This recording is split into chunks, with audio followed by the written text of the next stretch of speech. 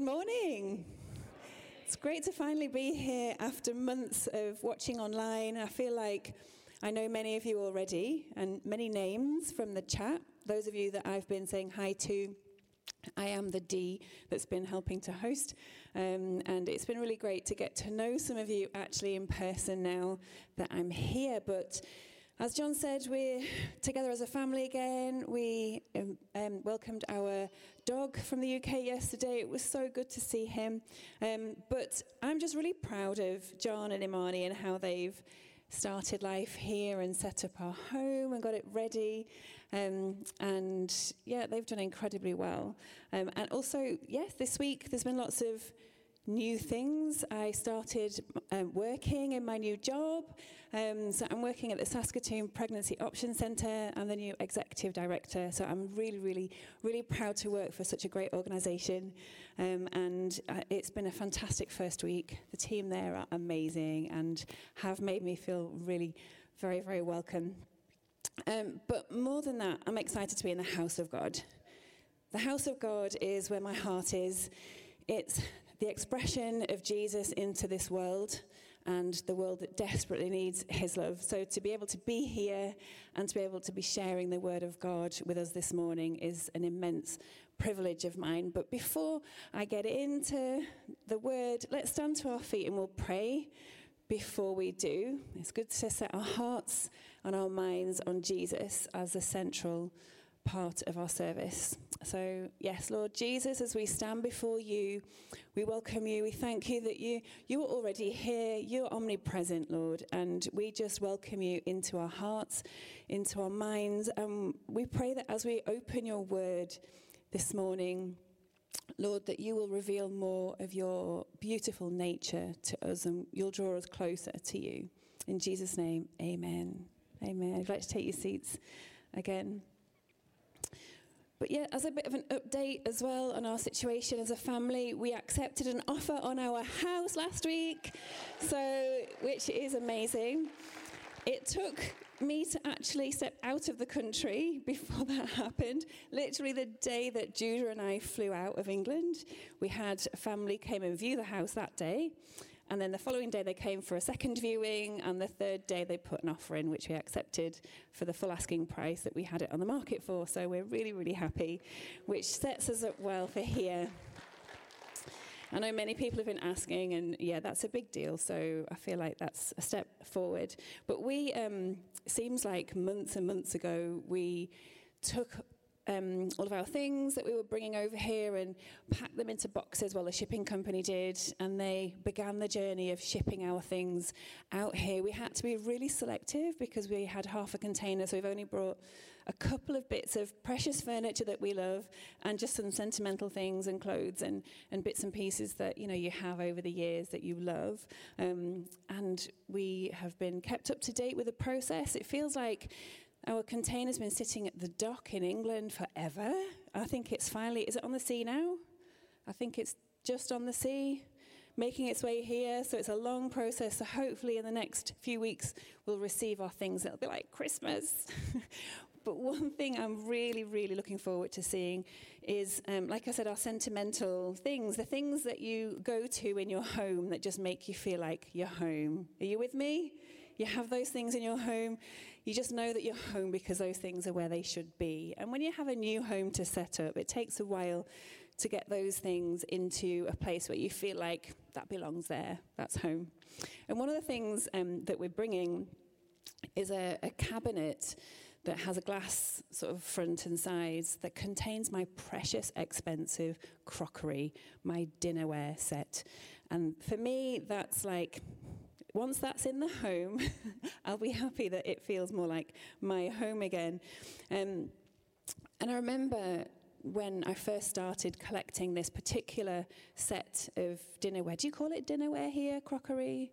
I know there's some words that are slightly different, but, plates and bowls. And there was a salad bowl that was quite a big-sized one that was the beginning of my collection. And it was my auntie, actually. She passed away recently, but she gave me this salad bowl as a gift. She's German, and have you heard of Villeroy and Bosch crockery? It's quite nice. And she gave me this bowl, and I remember when I received it as a birthday present a few years ago, it felt like, oh, wow, that's amazing. It's beautiful. It had wildflowers on it. And I just knew it was a really special piece that I would keep. And I was so excited. And she explained to me that, it's a tradition in our family that over the years for presents for birthdays and Christmases, you'll often receive more as gifts to increase your collection so that you have a nice set gifted to you. And over the years, I've really loved kind of adding to this collection bit by bit, and it's just beautiful. And as I've been thinking about the message that I was going to bring today, which is along our theme, God is, and today I'm speaking about God is love, it made me think of my crockery set, my plates and cups and bowls, particularly that salad bowl, because I thought, often we can treat God's love, or we can see God's love in a similar way. We have it looking beautiful, and it sits on a shelf somewhere. And every now and then we'll go to the shelf or go to the cabinet and take it out and bring it out, and we'll use it really carefully. And then we'll put it back and it sits on a shelf. And then we'll only ever use it when we feel we need it. So if I'm using this analogy, if you want to think of a time maybe when you feel broken, then you might reach out for God's love. Or maybe you feel overlooked or rejected or shameful in some way. That's when you might get out God's love and use it and then put it back on its shelf when it's finished. It's in a special place there that's a bit untouchable, just for people to see it. And sometimes we can think of, the separation between us and God's love, partly because it's so vast, it's difficult for us to understand what God's love is like. And my hope for this message today is that we can open the Word of God and delve a little bit into what that love is, what it looks like in flesh, and how we can apply it to our lives. Is that okay? Are you with me? Fantastic. So if you've grown up in a Christian home, like some of us have, you might have heard the songs as a child about God's love. Jesus' love is very wonderful. You know that one? It's so high, you can't get over it, so low. And there's other songs too, similar, God's love is so big, so strong and so mighty. Yeah, it's lots and lots of songs, and you kind of get a picture of what God's love is kind of like. But then we realize God is huge. God is immense. He's created this entire universe. He's outside of time, so his love equally must be immense. And then sometimes we can feel like we can't really relate because it's so, in our minds, maybe distant. We have a human perspective on something that is above our human understanding, beyond our full understanding. We think according to our experiences. And sometimes that can contain baggage. It can be a difficult thing, our frame of reference, when it comes to God's love, especially sometimes if we have difficulties with human love or how we've experienced that in the past. It can be layered with pain, maybe, or rejection. Or it could be a positive thing too. But in this room, there are hundreds of people. And as there are many people, there are so many equally perspectives on what God's love is like. Are you agreeing with me? We're all different, aren't we? We all have a different frame of reference. We all have a different lens that we see through. Yet, that may be true, but not one of our perspectives can define what God's love is like, because God's love doesn't come from us. It's gifted to us. And for me, that fills me with hope that if God's love comes from him, then he can gift us something that isn't bounded by our past, by our baggage, by our emotions, by our difficulties. If it's a gift from him, then it's pure. And I sense God drawing us closer. And as I've been praying about today and preparing my message, I've sensed God wanting to draw us closer to him and experience a little bit more of what his love is as a gift to us. And I read one of Charles Spurgeon's sermons back from 1862, and it's a sermon that he preached on the love of Jesus. And And Charles Spurgeon is a favourite of mine. I often read his teachings back from the 1800s. And this is what he said about this topic. He said, "The love of Christ is comparable to Jacob's ladder. Some of us are standing on the lower rounds, and there are others who are ascending and who rest halfway. Others still are getting up so high that we can scarce see them by reason of the dimness of our sight. And there are some, perhaps, at this hour who have just reached the topmost round of this knowledge and are now stepping, as it were, into the arms of Christ who awaits them at the top. They have attained unto their perfection. Here they shall find repose. They shall rest in his love, and with the eternal songs of heaven they shall rejoice forever and ever and forever." Wow. Isn't that a vivid picture? And you know, my father passed away a couple of years ago, and I very much got the sense that he was at that top of the ladder and he entered into the rest of his Saviour. And it's then that we'll see it fully, but now God equally wants to give us a glimpse of what that love can be like for us today. We don't need to wait till we get to heaven one day to experience his love, but it's available for us now. You know, my hope is that we take this beautiful, costly love of God and we take it out of the cabinet of our lives and we apply it to our lives, and we don't just use it for special occasions, but we apply it for every day, in every circumstance. But to do that, we first need to know a little bit more about what God's love is, what it looks like. And I'm going to take us to 1 John in the New Testament, 1 John and chapter 4, verse 7. And this is what it says, is, "Beloved, let us love one another, for love is of God, and everyone who loves is born of God and knows God. He who does not love does not know God, for God is love." I love that. It doesn't say God has love or God loves. It says God is love. It's one of his attributes. It's who he is. He is love.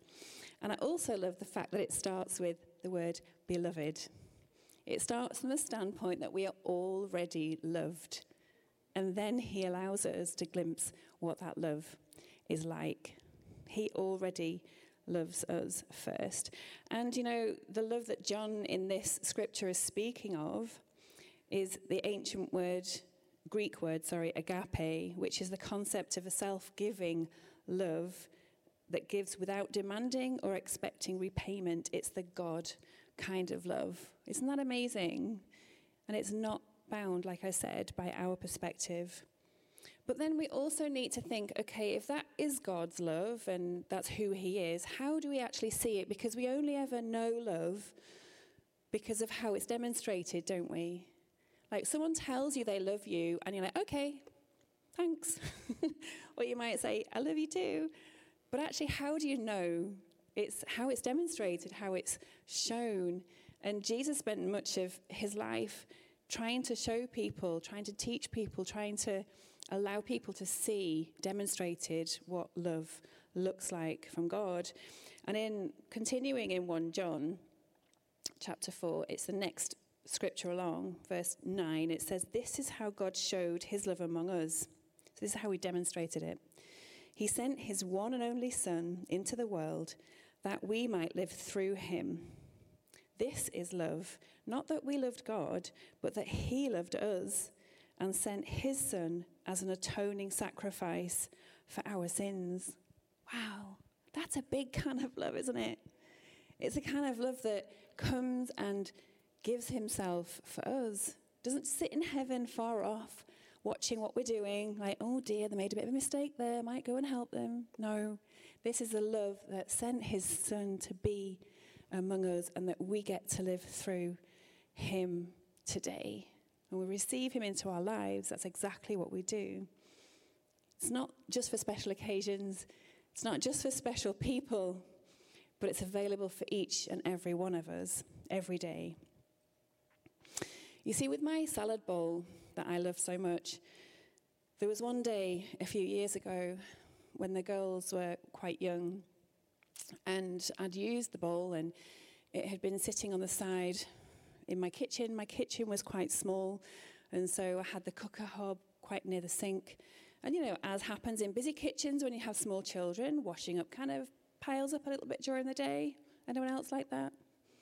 Until someone has their okay, let's get the washing up done. But my bowl was sitting there on the cooker hob waiting to be washed. And I'd gone upstairs to do something, and I could smell a funny, do you know when you smell a funny smell? And you think, that smells like something's either very hot, or there might be a bit of a fire starting maybe, that kind of funny smell. And so I thought, I better go down and investigate what that smell is. It's not a nice smell. It's a worrisome smell. So I walked down quite, intrigued, walked downstairs and had a look. Went into the kitchen. I could smell the smells coming from there. And then I saw my beautiful bowl on a red cooker plate. Obviously, it had been switched on by mistake, and it was steaming hot.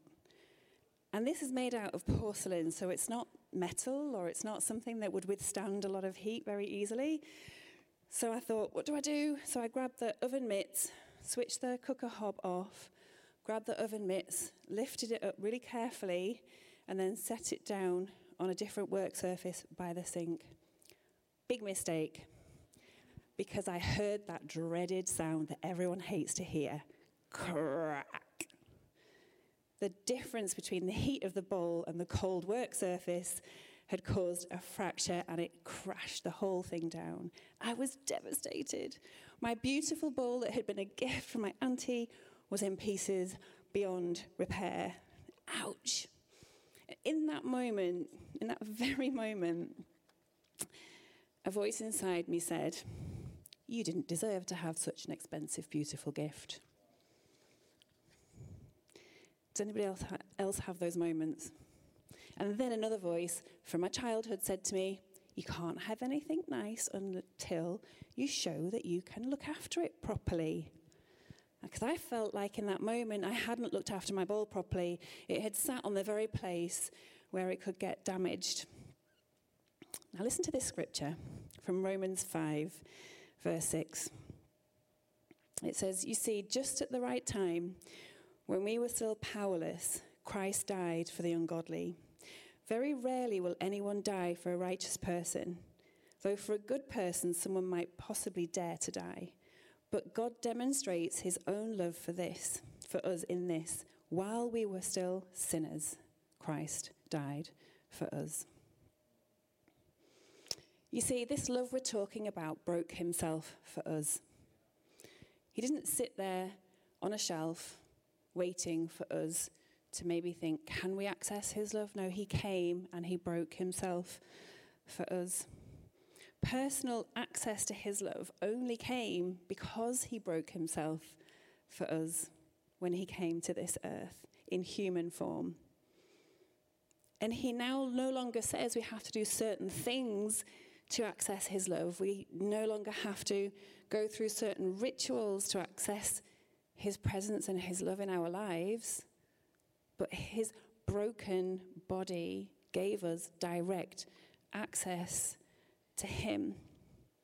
The crazy thing is, he knew before he created this earth what we would do. He knew that the things that we do, the things that we've done to each other, the things that are happening in the world, he knew all of that would happen. But he still created us anyway. That blows my mind. God loves us so much that he wants us anyway, despite what we do as humans. And when you even think, God is complete within himself. He's a triune being. He's three persons in one being. He's the Father, he's the Son, and he's the Holy Spirit.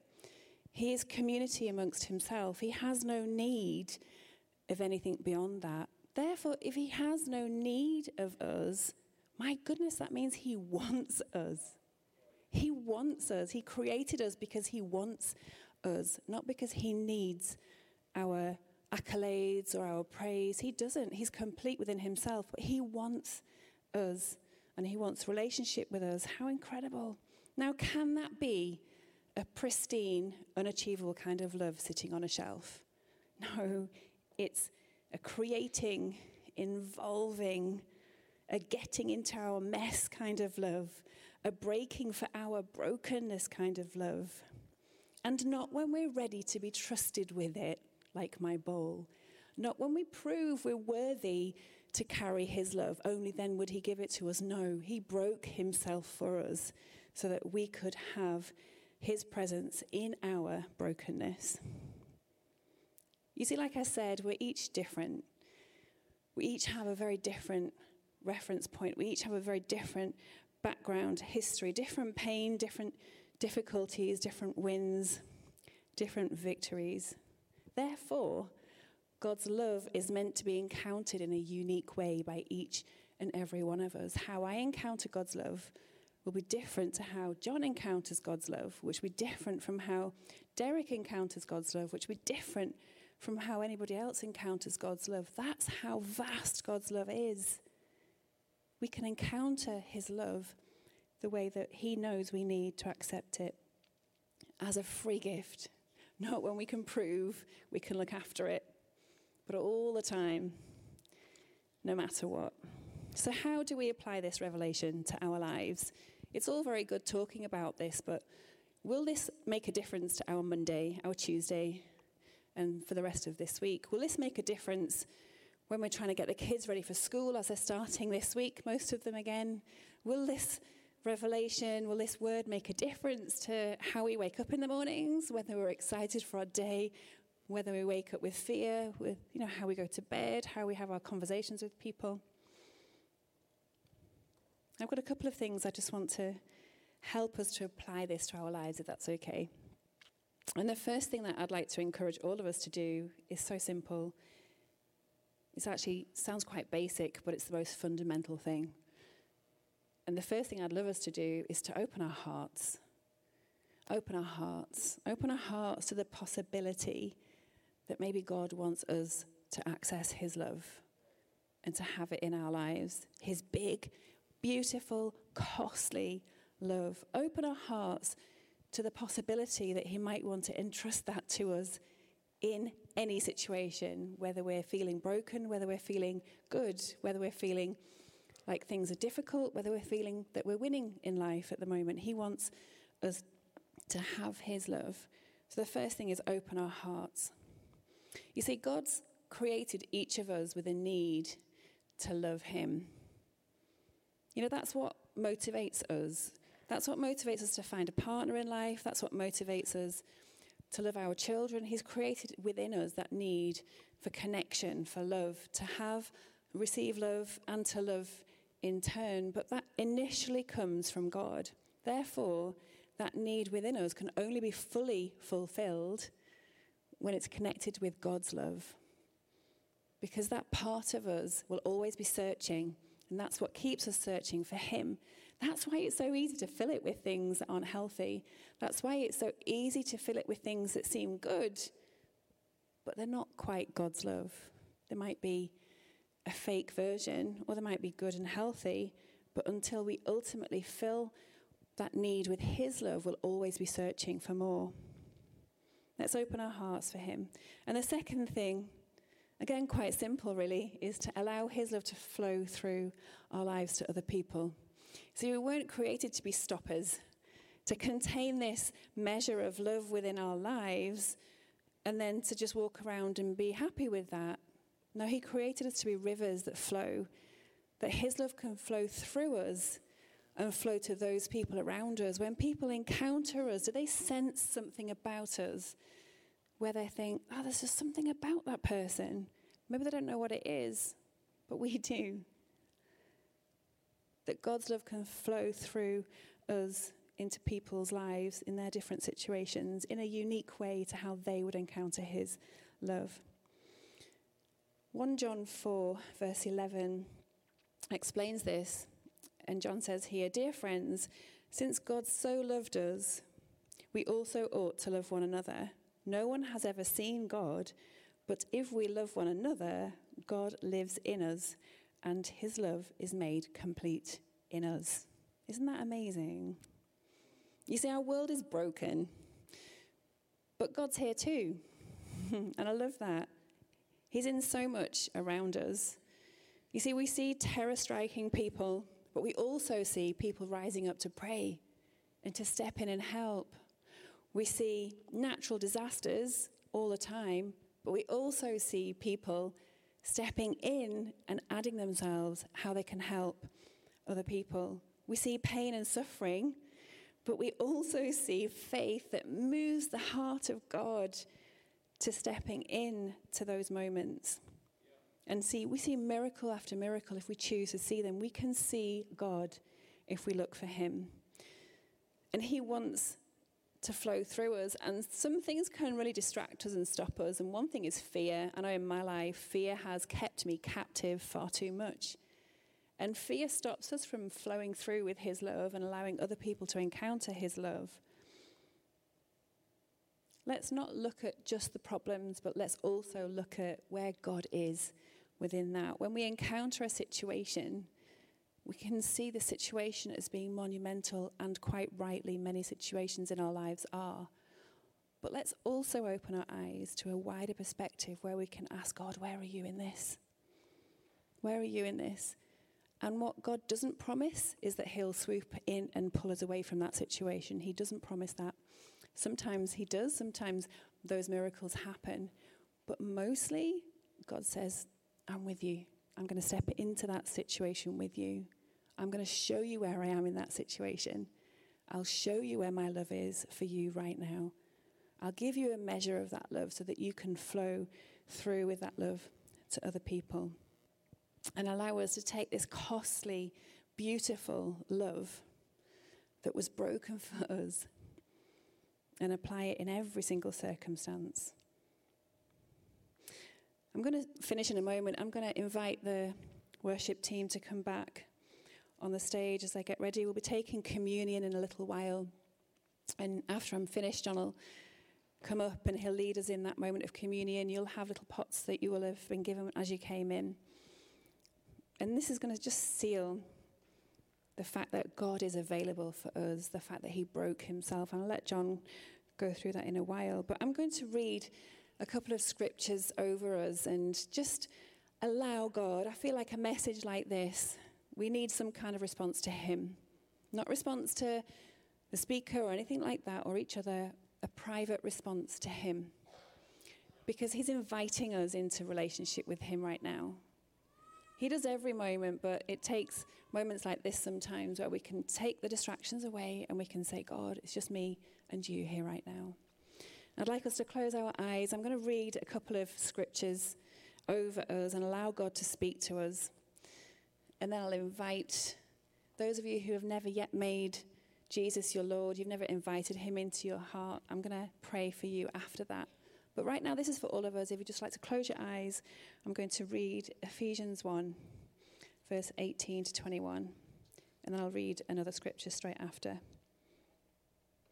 I pray that the eyes of your heart may be enlightened, in order that you may know the hope to which he has called you, the riches of his glorious inheritance in his holy people, and his incomparably great power for us who believe.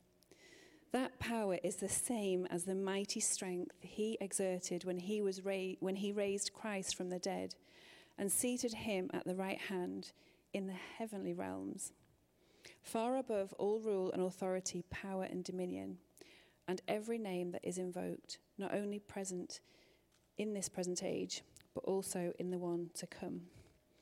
And Ephesians 3, verse 14 says, for this reason I kneel before the Father, from whom every family in heaven and on earth derives its name. I pray that out of his glorious riches he may strengthen you with power through his Spirit in your inner being, so that Christ may dwell in your hearts through faith. And I pray that you, being rooted and established in love, may have power, together with all the Lord's holy people, to grasp how wide, how long, and how high and how deep is the love of Christ, and to know this love that surpasses knowledge, that you may be filled to the measure of all the fullness of God. Now to him who is able to do immeasurably more than all we can ask or imagine, according to his power that is at work within us. To him be the glory in the church and in Christ Jesus throughout all generations, forever and ever. Amen. Lord, I thank you for your word, and we receive it. Lord, as we open our hearts and our minds to you, Lord, and we ask you to create that river within us, Lord, that can flow through us. Lord, I thank you that you love us so much and you're ministering to us in this moment. Lord, I thank you that you're such a gracious, good, and kind God, that you would draw us so close to you to encounter your love in every circumstance, whether we've messed up, whether we've had a good day. I thank you, Lord, that you love us that much and even more. In your name, amen.